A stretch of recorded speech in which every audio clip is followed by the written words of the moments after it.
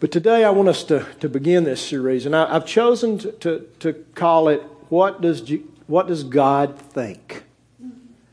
Well, if we want to know what God thinks, we look at Jesus. And we're going to do that a little bit for the next few weeks. Most people, and when I say most people, I mean people that are churched and people that are unchurched. Most people don't quite understand God. Okay? Now they act like they do. Some of them do. They're the ones that understand Him the least. Okay? But most people don't. They don't quite understand God. They don't understand God. By that I mean they don't grasp. They don't understand. They don't embrace His will and His ways. If someone understands God, they do what God says. All right? That's the simplest truth of Scripture. Jesus says, if you love me, you'll do what I say. Now that's my paraphrase. He literally says, if you love me, you'll follow my commandments. Okay? Paul, as he begins to teach the book of Romans, he says there are three kinds of people. There are the people who recognize the revelation of God. They see it. They encounter it in Scripture. They encounter it all around them, and they obey. There are those who see it and encounter it and hear it, but say, you know what? I'm not listening to that, and I'm going to do my own thing. And then there are those who hear it and believe it, but don't obey it.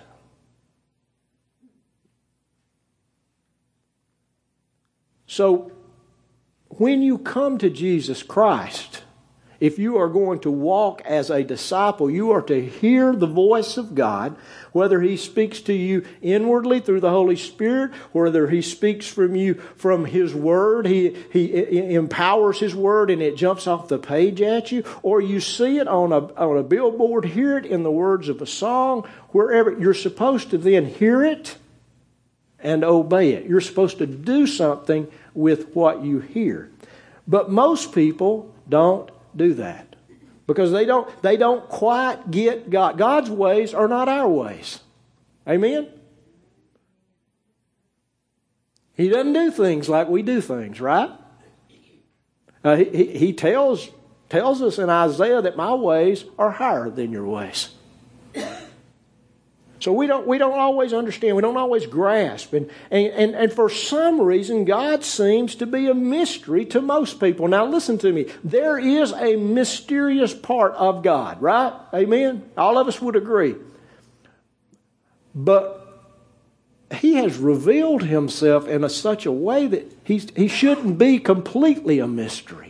There ought to be enough there that we understand, that we obey. And so what happens is, because He's a mystery, because we don't spend the time to understand what He said or to listen to what He says, most Christians interpret God and they define Him based on a confused understanding of the Old Testament. In other words, the God that they picture is what seems to be an angry God that you find in the Old Testament. By the way, that's not the picture of God in the Old Testament. That's a confused understanding of God. Their view of God is this angry deity who's spitting mad. Any of you ever been spitting mad? Let's just be honest, okay? I've been spitting mad this week, all right? All right, I'm just telling you. And they have this picture of an angry deity who's spitting mad. And he's looking for somebody to take it out on, somebody to mess up. You say, Nelson, where do you get that at? From talking to people like you. I didn't say you. I just said people like you. Okay. Man, God's mad at me. I said, how do you figure that? Well, I did this and I did that and I did this and I did that. So you think God's mad at you, huh? Well, He's got to be. They don't understand God. And so they think He's angry, that He's mad, and He's looking for somebody to mess up, and He's just waiting for them to mess up that last time, to get to that place where He doesn't have any more patience. The end of His patience, and then pow! Nothing left but a smoking heap of scorched earth. That's how they think about God. Now, others are just kind of puzzled. They're convinced that God requires nothing less than perfection in everything they think, they do, and they say. There's that group. And then there's the third group.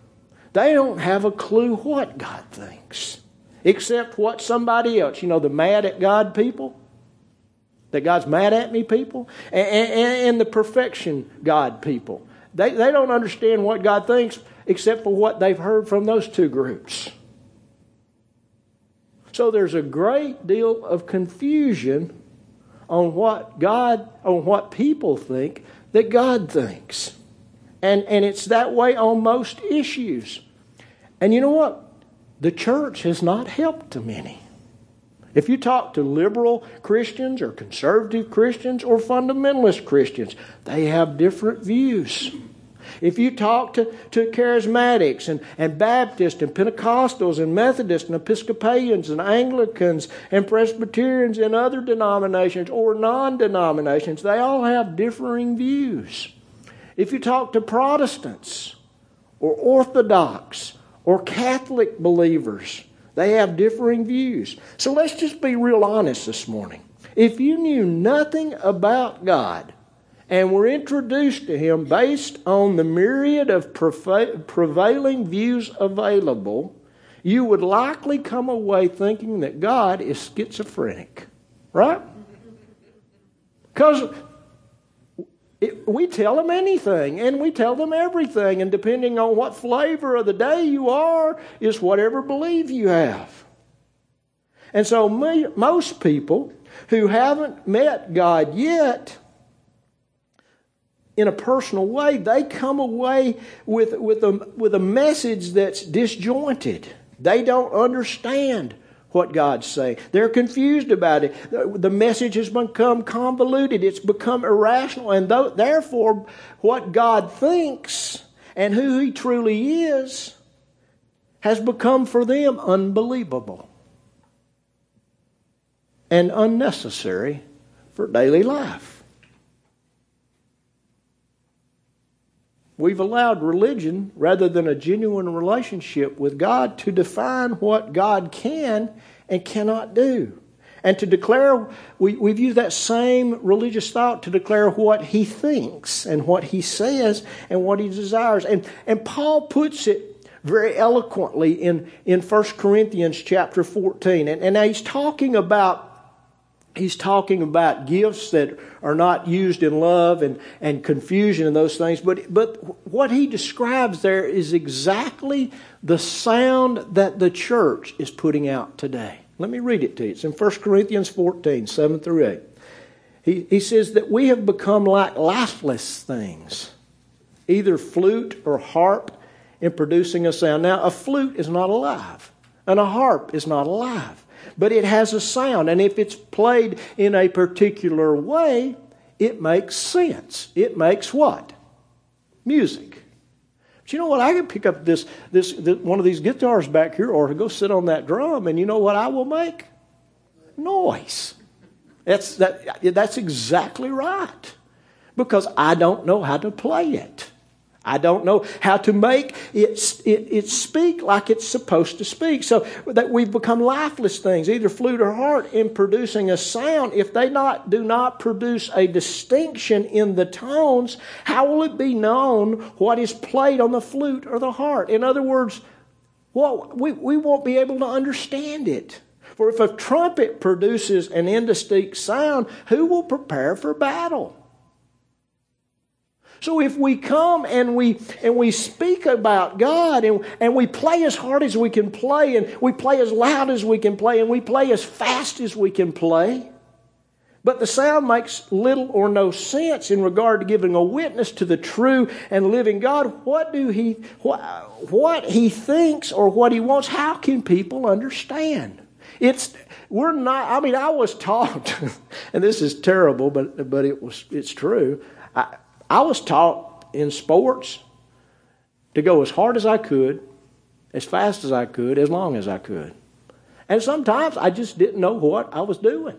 All right? I didn't know the play. I forgot it. And guess what happens when you don't know the play? You get in the way.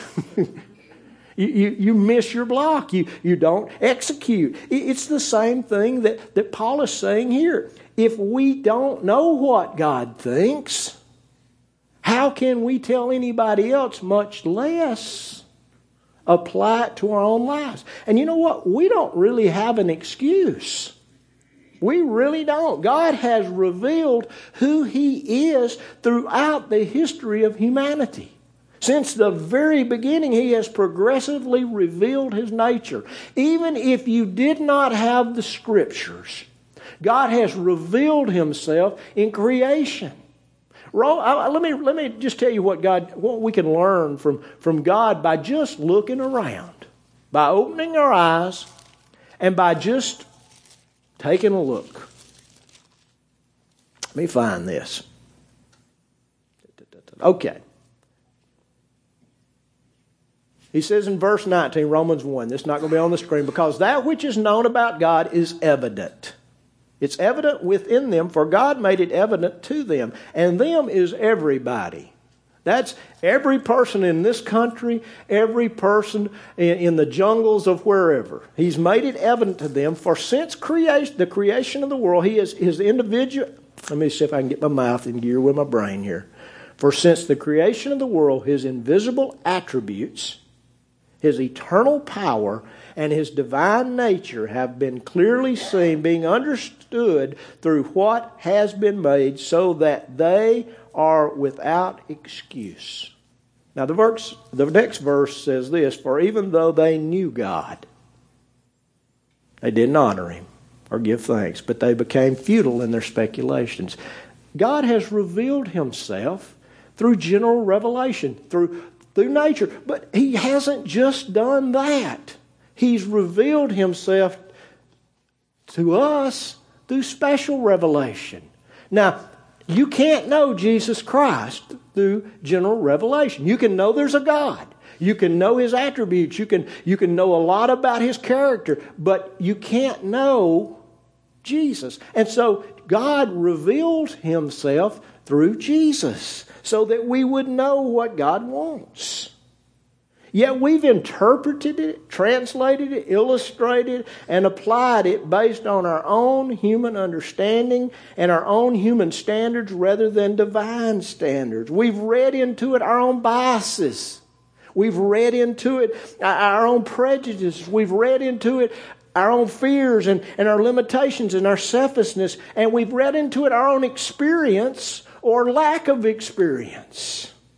And we've read into it our own misconceptions. And we've made it say things and support views and foster beliefs and segregate gender and people and nations and cultures in ways God never intended nor has He sanctioned. And the reason we have neglected it is we have neglected the key. Okay? The key. The lens through which all Scripture must be unlocked or it must be viewed. And that lens and that key, folks, is Jesus Christ. And I'm going to put what belongs there. Amen. Yes, Lord, you are 100% right. Jesus is the one who reveals who God is. And we're going to talk about that today. We don't grasp God. We don't grasp His ways, His wills. We don't understand what or how He thinks because we've neglected Jesus. Jesus is someone who was nailed to a cross, who was resurrected from the grave, who's given us salvation.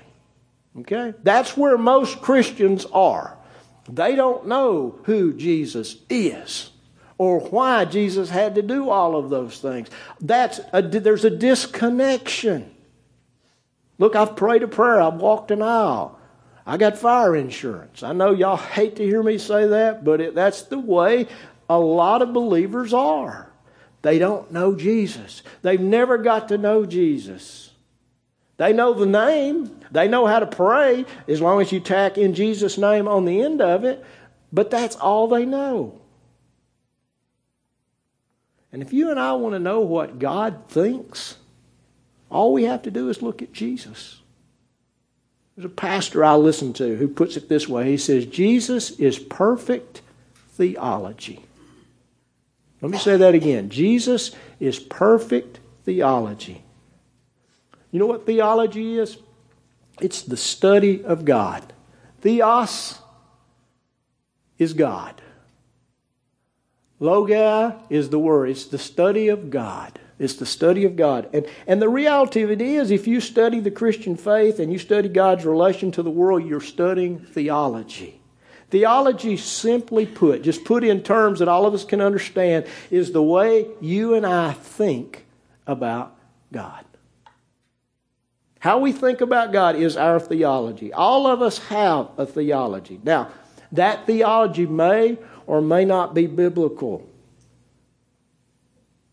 Because of that, therefore, God the Father sent God the Son so that all of us could have the same theology, the same understanding of who He is as God and what He thinks. Because if we don't know what He thinks, and this group thinks He thinks something differently, guess what happens? Look back at history. Think about it for a minute. They went to war. They killed each other. Until the group that disagreed, that lost the most people, were overcome, and so this view prevailed. You see this throughout the history of the church. We're still doing it today, except we're not killing each other with guns. You know what we're killing each other with? Our words. Our words. Our words. I don't agree with them, buddy. I'll hammer them to death.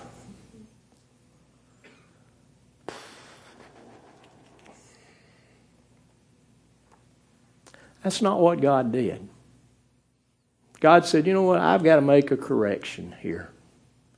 They need to understand who I am and how I feel and what I think.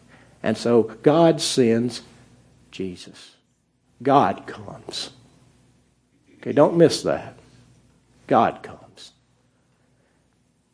And Jesus reveals exactly who God is, because Jesus is God in the flesh. He's not just an apparition that looks like He's in the flesh. He unites Himself to flesh. I don't know, I can't grasp this, so I'm not be able to explain it very well. But Jesus will always be God, and He will always wear flesh. All right? From the moment He was conceived in Mary's womb, He took on flesh. He united Himself to us. He didn't exist that way in eternity past, but from that moment forward, forever and ever and ever, Jesus will have a hand that has 5 fingers on it. He'll have a left hand that has... I had to think about that a minute, okay? I grew up, I had to put L and an R on my hands to get that one. That was one of the hardest things I learned, okay? And it messes me up when I think, okay, they're on my right, this is my right, so I'm not worried about it. This is my left hand, this is my right hand. He's going to have 2 feet. He has 2 ears, 2 eyes. He has a mouth with teeth in it. Do you ever think about that? That just wigs me out. It just blows my mind. That God loved us enough, the one who created us, that He would become us. He would take on what He had made. And when He had completed what He needed to do, He wouldn't shake it off and go back to what He was. He would always be that. See, we have a Savior, but we also have an elder brother. That's what Scripture calls Him. We have someone who understands our weaknesses, who understands who we are. And so Jesus comes to show us what God thinks. He comes to show us how God deals with people who don't have it all together. And He comes to deal with the people who think they do have it all together. He shows us what God desires for us and what only God can do in us and with us and through us. You see, Jesus is God in 3D. Now, He's not just God in 3D. He's God in high def. And I don't understand this next statement, but He's the minimum number of pixels needed to make the picture appear, okay? In sharpness. He is, when you look at Jesus, you are looking at God. You are looking at His face. You are looking at His heart. You are looking at His hands. You are seeing the God who created everything, the God who existed before anything. When you look at Jesus, when you embrace and you encounter Jesus, it's God. Okay? Okay. So, okay, preacher. Okay. Listen, He came to visibly and experientially show us who God was, what God thinks. Jesus is perfect theology. And if you and I learn to think like Jesus, we will know God intimately. If we will not just know Him intimately, but we'll know Him experientially, and we'll know Him relationally. Our faith will no longer be a mixture of rules and concepts and regulations and verses we might have pulled out of context. Our faith will become a person. See, my faith does not rest in what Jesus did. My faith rests in Jesus. Okay? Now, what He did is what He did. But my faith is in Him. It's in Him. Early in human history, we have a promise. God says, hey, I'm coming. I'm coming. And it happens right after the worst event that could ever happen. After the man and the woman disobeyed God. And after they were being exiled from the garden. God gives this promise in Genesis chapter 3, verse 15. As literally as He pronounces judgment on the serpent, on the old devil, on Satan. He says, I will put enmity. I will put a separation. There will be war. I will put enmity between you and the woman, and between your seed and her seed. Now there is something that's a statement there that we ought to pay attention to. You know why?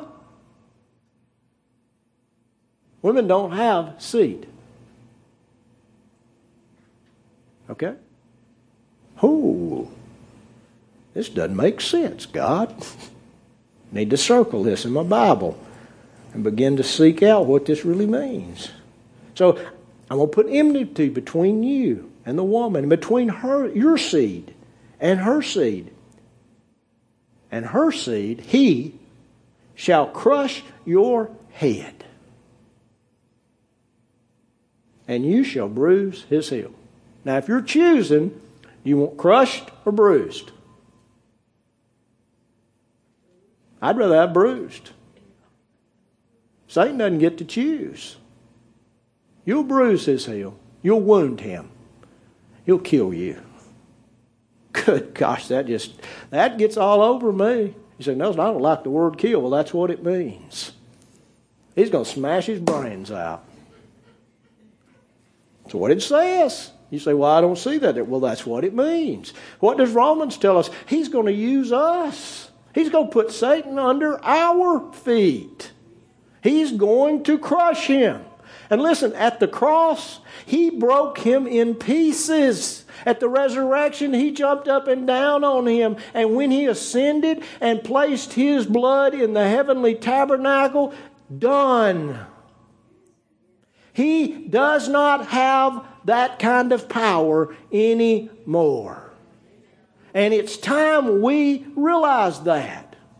We can take it, we can think wrongly, or we can believe what Scripture says. I'm going to drink this water. I've had the lid off for 5 minutes. Give me a second. That's right. That is exactly right. And this is the very beginning. What God is giving this couple is hope. Hope. I mean, they're in a hopeless situation. All they've ever known is the garden.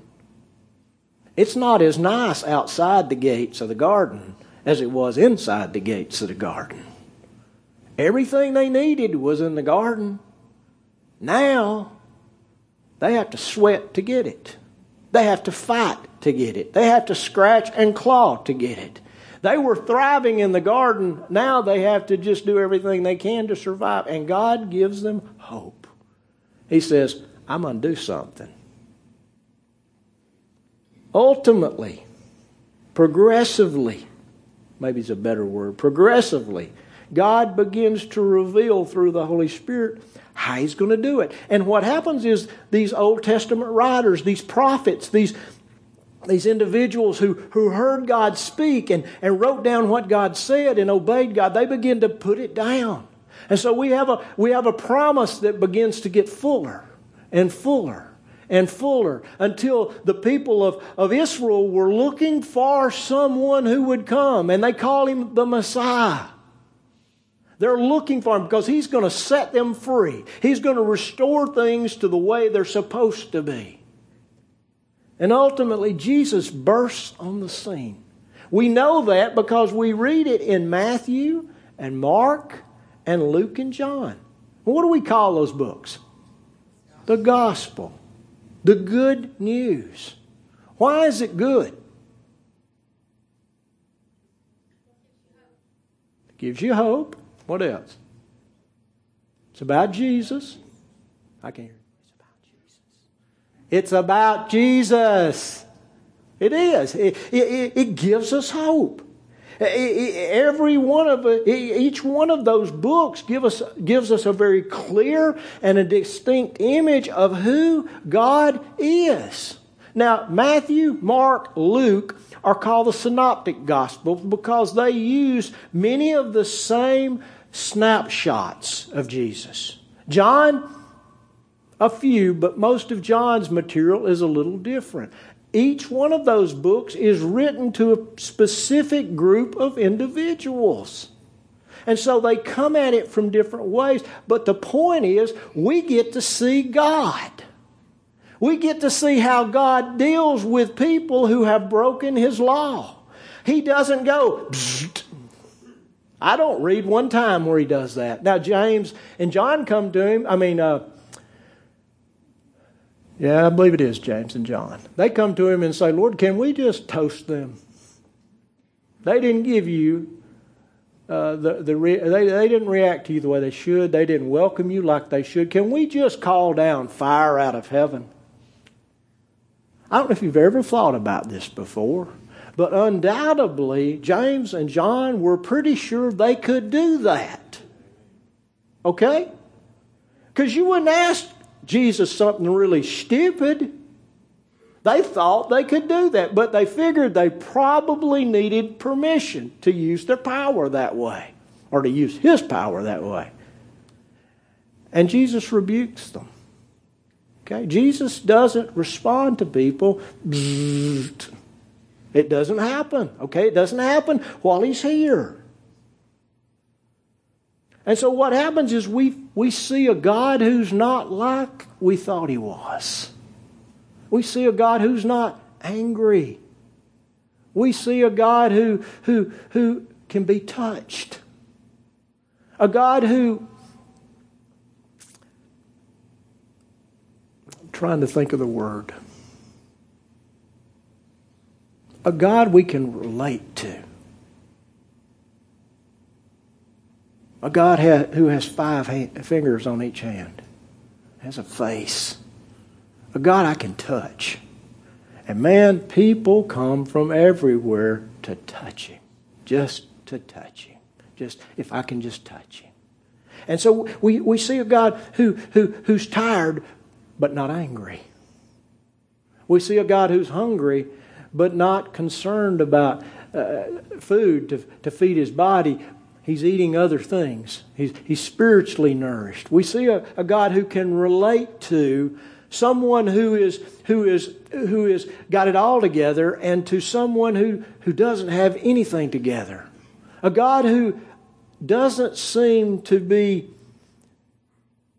affected by racial differences or gender differences or wealth and poverty differences. We see a God who can interact with the highest of the high and the lowest of the low. And the neat thing is he interacts with them the same way, with grace and with mercy and with love. Does he get angry? Sometimes he does. But he doesn't get spitting mad. He makes a whip. And he swings it, and he probably hit some people with it. I know some of y'all, oh my gosh, no, Jesus never did that. He probably did. Exactly. He did. He got upset because they were dishonoring the house of God. Not only that, they were keeping Gentiles like us away from God. They were segregating us. We were in the back of the bus. We were as far over there as we could get. It's the same thing. It's the same thing. We were pushed over here because we weren't good enough. We don't measure up. We can't follow God. And what does Jesus do? He comes to us. He comes to the Syrophoenician woman. He comes to the woman at the well who was a Samaritan. He comes to people like us.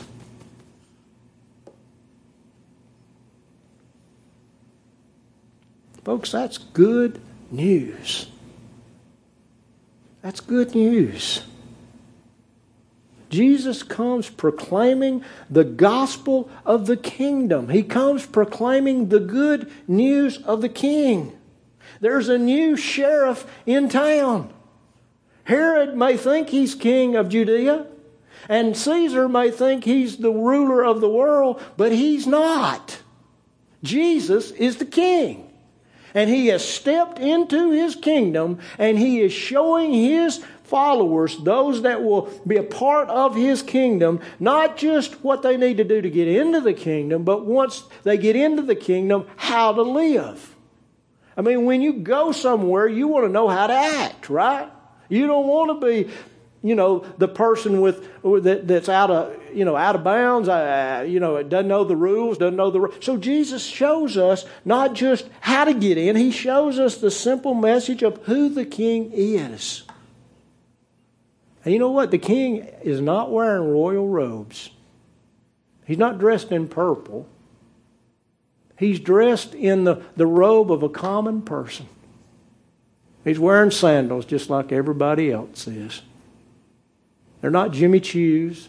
They're not. They're not designer stuff. It's just plain and simple stuff.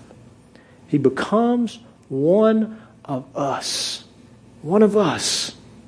And so he comes to show us the king's identity, who he is and how I can know him, how you can know him, and how we can become not just get a mansion in heaven, but how we can be a part of his kingdom, how we can be citizens of the kingdom that are productive.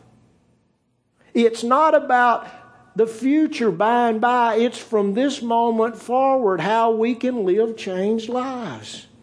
And not only that, but what I need the king to do for me. And what the king expects out of me and how I'm supposed to live in his kingdom. Everything I need to know about God is found in Jesus Christ. Amen. I'm going to put it there, okay? Everything, it's too late. You don't need to echo me on this one. Everything I need to know about God is found in Jesus Christ. He is, according to his own words, as John 14:6 says, the way, the truth, the life. Nobody comes to the Father but through me. There are no other ways. Okay? I'm just going to be plain and simple. You cannot find your way to Jesus Christ through Buddhism. You cannot find your way to Jesus Christ through Taoism. You cannot find your way through the Muslim faith. You cannot find him that way. You have to come through Jesus Christ. That's it. And anyone that says there's another way is a liar. All right? That's about as plain as I know how to say it. That's probably not popular, but that's the truth. And somebody's got to stand up and say, that's the only way. So Jesus says, I am the truth, not a truth. I am the way. I am the life. Nobody, no matter how much money you have, no matter how much prestige you have, no matter how many good things you've done, nobody comes to the Father except through me. He says, I am the door. The door. So he's effectively stating there's no other option. Okay? And if you decide to take another option, it's not viable. It will not get you where you want to go. And so the Holy Spirit, He speaks very clearly to us in Hebrews chapter 1, verse 1 through 3. He says this, He says, God, after He had spoken long ago to the fathers in the prophets in many portions and in many ways. In other words, God had spoke to the people of the past, and He's done it through the prophets. He would speak to the prophet would speak for God. Listen to what He says. In these last days has spoken to us in His Son. Who's the Son of God? Jesus. So He's spoken to us through Jesus, whom He appointed heir of all things, through whom also He made the world. And He, Jesus, is the radiance of His glory and the exact representation of His nature. And He upholds all things by the word of His power. In other words, He is me. Jesus is God. And when He speaks, you better listen. When He acts, you better pay attention to how He acts, because that's what I'm looking for. When He deals with people who are in sin, this is how I deal with them. Y'all understand what I'm saying? I don't do this. Turn or burn, turn or burn, turn or burn. That's not God. He doesn't do that. He gently works in people's hearts. And He continues to work. And His compassion is poured out. And His mercy is poured out. And His grace is poured out. Yes, there are times when you need to tell a person, look, there is no other way. You have no other chance. There will be no other opportunity. Jesus is His name. And if you don't choose Jesus, hell is where you're headed. Yes, we need to say that from time to time. Okay? But not all the time. Some people just need to know God loves them. They just need to know that He cares about them. That He even knows who they are. And Jesus comes. And Jesus doesn't beat on people. Jesus meets people where they're at. Here's a woman. She's been that way for 18 years. He straightens her up. Here's a guy. He is covered up in demons. I mean, he's infested. How many of you ever had a dog that had fleas? And you saw one? Can I just encourage you a little bit? If you saw one, there's hundreds there. Just take my word for it. I personally know. Okay? He was covered up in those things. That's why they called Him Legion. And what does Jesus do? He gives him back his right mind. Everybody else ran from this guy. They were terrified of him. Jesus wades right up in his face. You know why? Because He's not afraid of demons. And He's also angry that they have control over somebody He loves. Somebody that's made in His image and His likeness. He wades into the gutter to get this guy. And over and over and over and over through the books of Matthew, Mark, Luke, and John, we see that happen.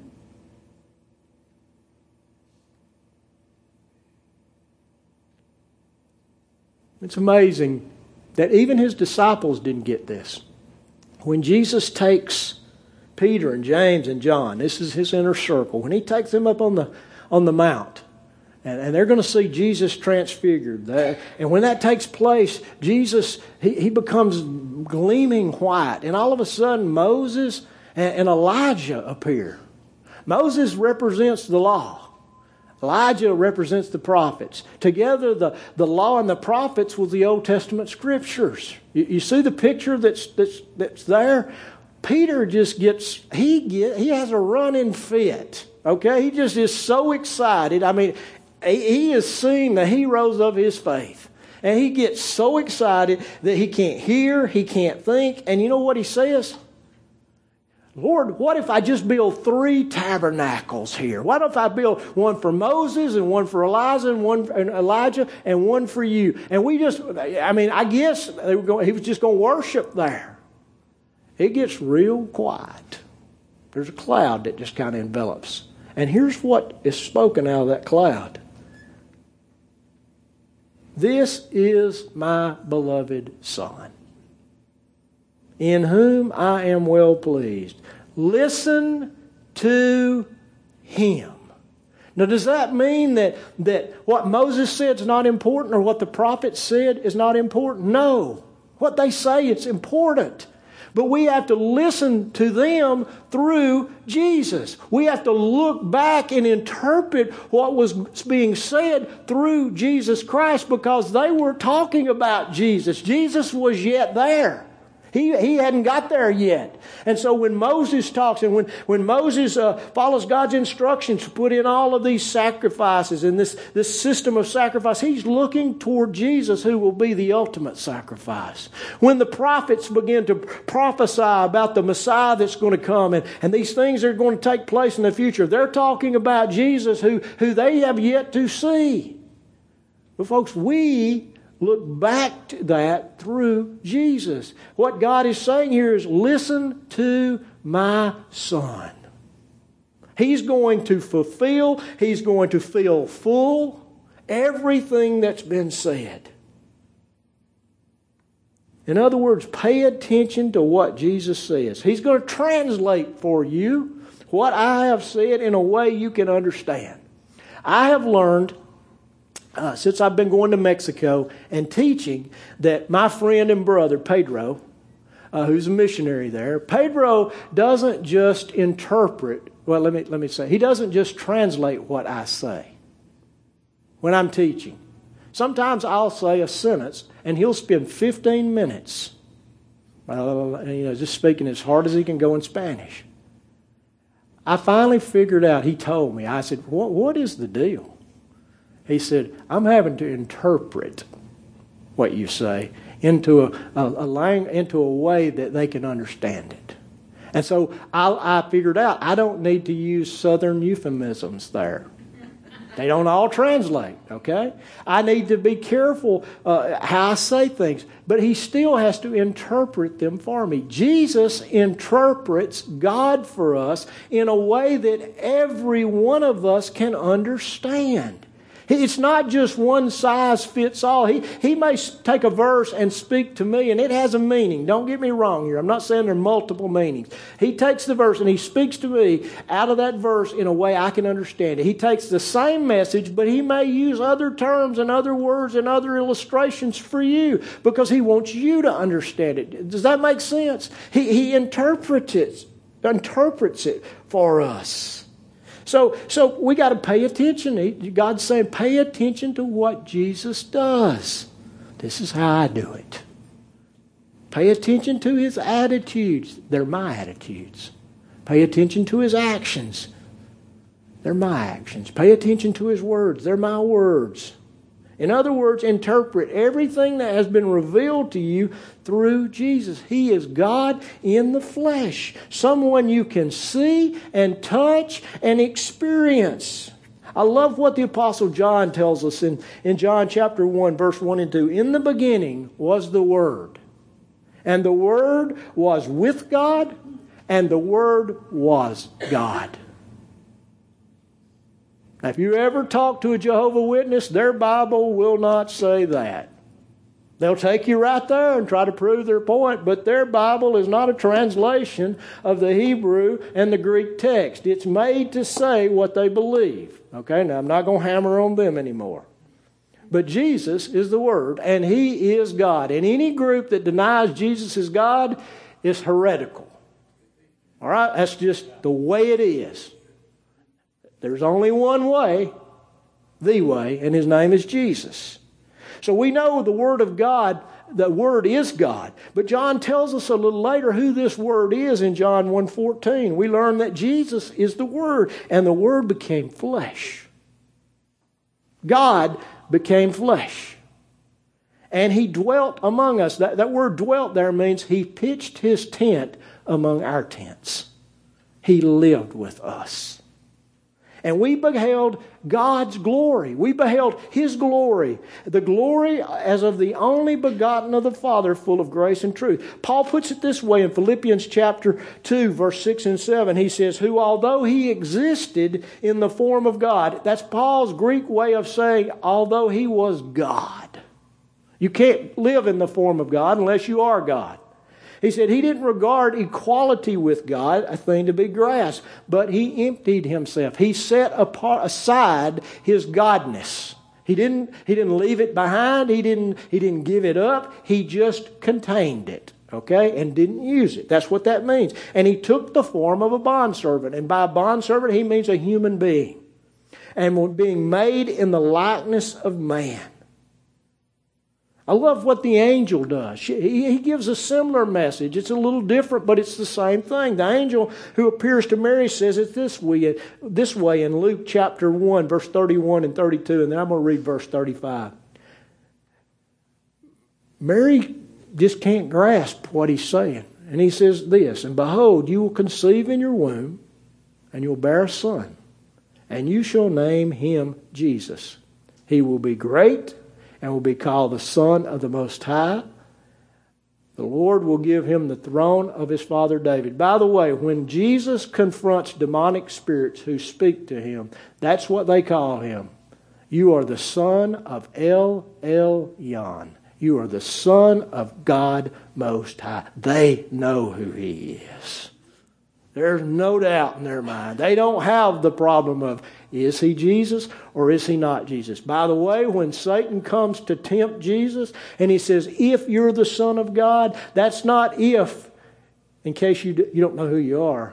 He's saying, since you're the Son of God, do this. Since you're the Son, He's not trying to make Jesus think He's not. That's some poor preacher trying to explain that text without understanding the kind of Greek that's there. It's not if, it's since. Since you're the Son of God, hey, get you a biscuit off that rock right there. Make that rock a biscuit. If you're the Son of God, since you're the Son of God, just jump. You're not going to fall like we do in gravity. You're God. You know what? Since you're the Son of God, if you'll just worship me, you'll just bow down, I can get what I wanted all along anyway. See, He knew who Jesus was. There was never any doubt in his mind. There's no doubt in the demonic realm of who Jesus is. They know who He is. And Scripture says one of these days, every knee will bow. Every tongue will confess, whether it's the split-tongued demons or the snake demons or whatever demons they are, they will say, Jesus Christ is Lord. It will come out of their mouths.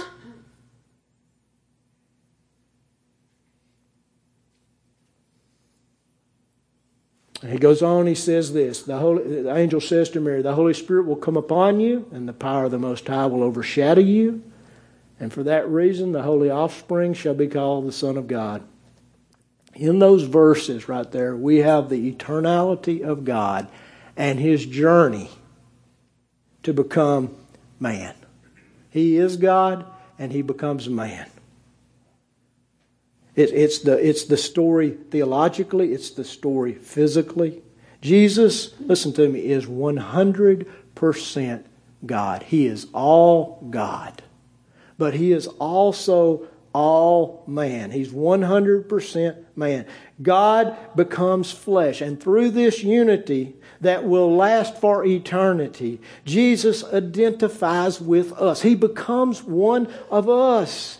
And He displays to us how far God is willing to go to rescue you and to rescue me.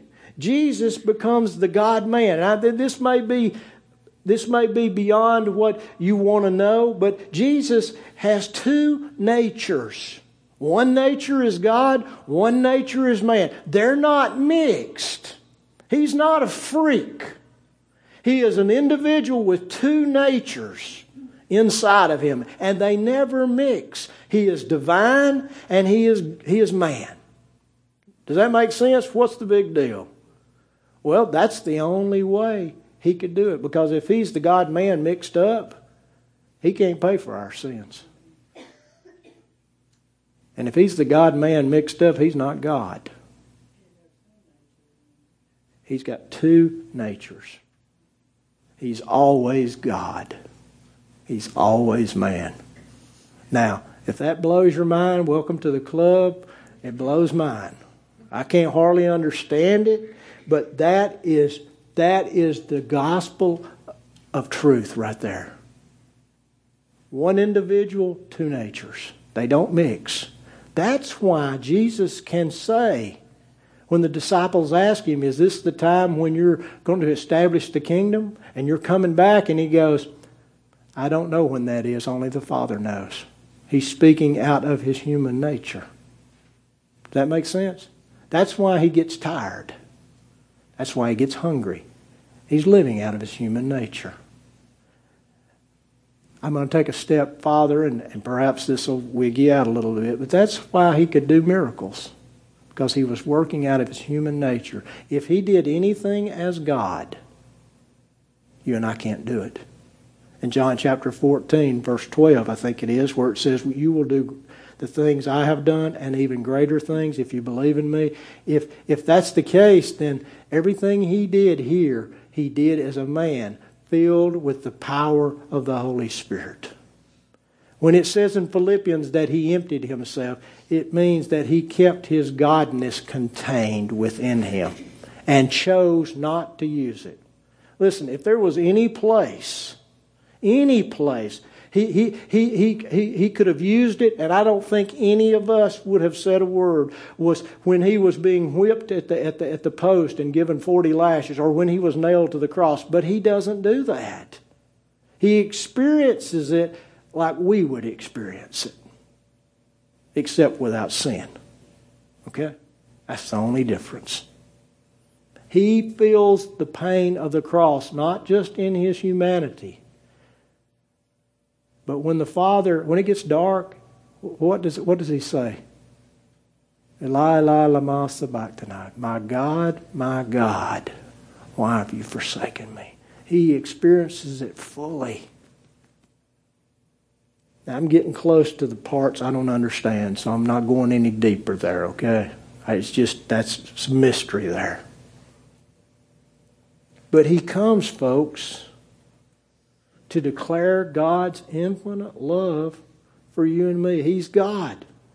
But He becomes one of us so that He can fulfill the commands of God perfectly. So He can give us a visible model of what it means to walk before God in total obedience and in complete holiness through the power of the Holy Spirit. And then to die for us so that His death could pay for our sins, and through His resurrection we could be raised from the grave of bondage and death that we were all held in.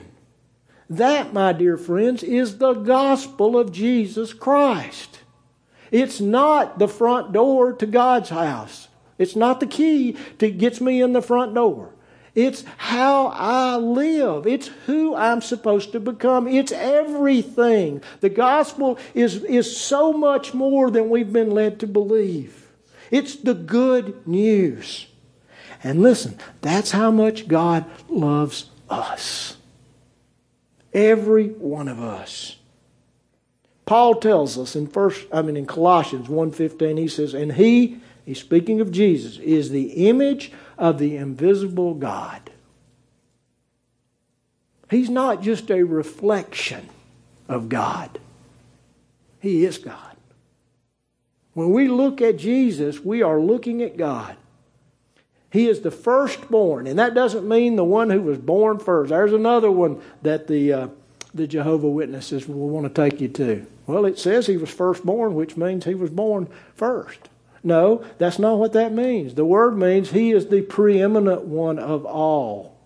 That's what it means. It has nothing to do with birth order. It's just the word that they translated into English with.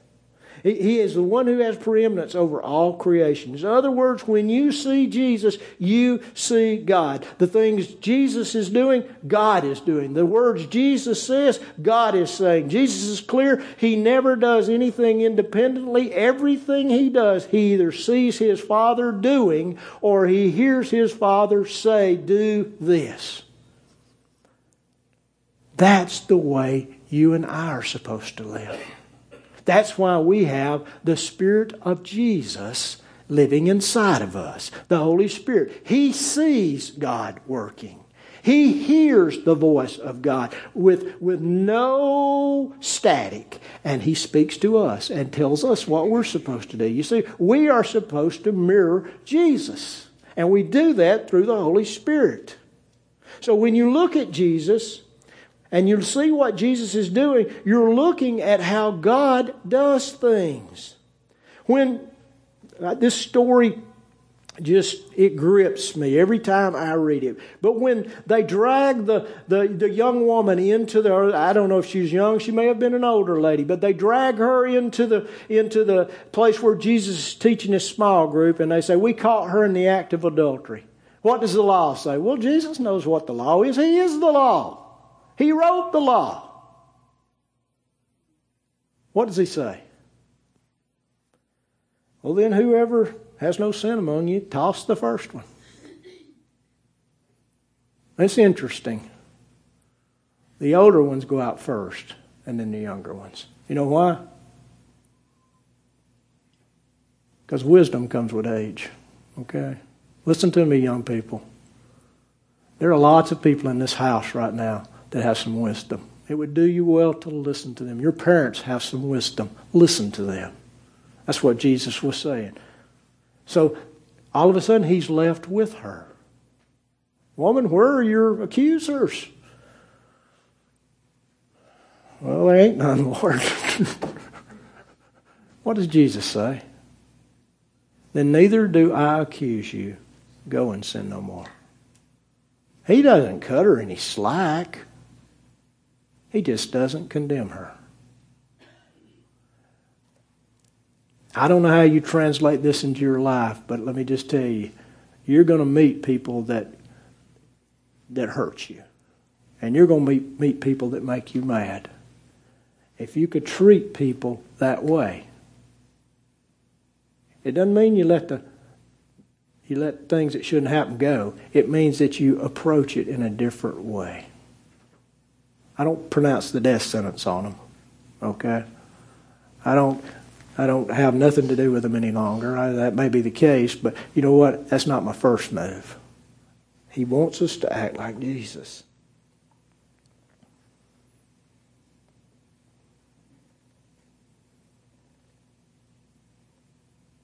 Jesus is perfect theology. In fact, John tells us that in John 1:18. He says, no man has seen God at any time. The only begotten God, Jesus, who is in the bosom of the Father, he has explained him. He has exegeted him. He has broken God down into images and actions and words and translated it in a way that we can all understand. Later, John says this in 1 John 1:1-3. He says, what was from the beginning, what we heard, what we have seen with our eyes, what we have beheld, what our hands have handled, we have touched him. Concerning the word of life, and the life was manifested, and we have seen, and we bear witness, and we proclaim to you that eternal life which was with the Father and was manifested to us. What we have seen and heard we proclaim to you also, that you may have fellowship with us. And indeed our fellowship is with the Father and His Son, Jesus Christ. In other words, John says, we have touched Him, we have beheld Him. He's the same one we're telling you guys about. So how do I know what God thinks? I look at Jesus. In Jesus, I have a clear picture. I have an impeccable model. I don't have to wonder anymore. I don't have to guess anymore. And best of all, I don't have to believe everything so-called experts tell me. I can read the gospel. And if I can't read the gospel, I can get a movie picture of the gospel being played out that's pretty dadgum good. Okay? I can watch it on the big screen. I can listen to it on CD. I can listen to it on my iPhone. I can make my iPhone tell me what Scripture says. So I don't have to believe everything somebody else says about it. I can observe myself and see what God looks like and what God acts like in the flesh and follow His example. I can read it. I can see it. And then you know what? I ought to be able to do it. Well, preacher, do you mean I'm supposed to ignore what I've been taught all my life? Well, only if you've been taught something in opposition to how Jesus did it. Yeah, but we're supposed to get sin out from among us. Well, not with rocks, we're not. We're not supposed to bludgeon people to death with the Word of God. We're supposed to love people. We're supposed to forgive people. We're supposed to step up and minister to those that hate us and use us and abuse us. You say, where do you get that? Jesus.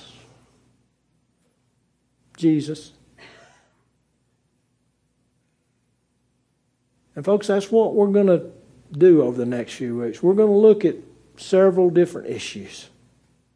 And we're going to see how Jesus dealt with it. And we're going to learn to act like Jesus a little bit.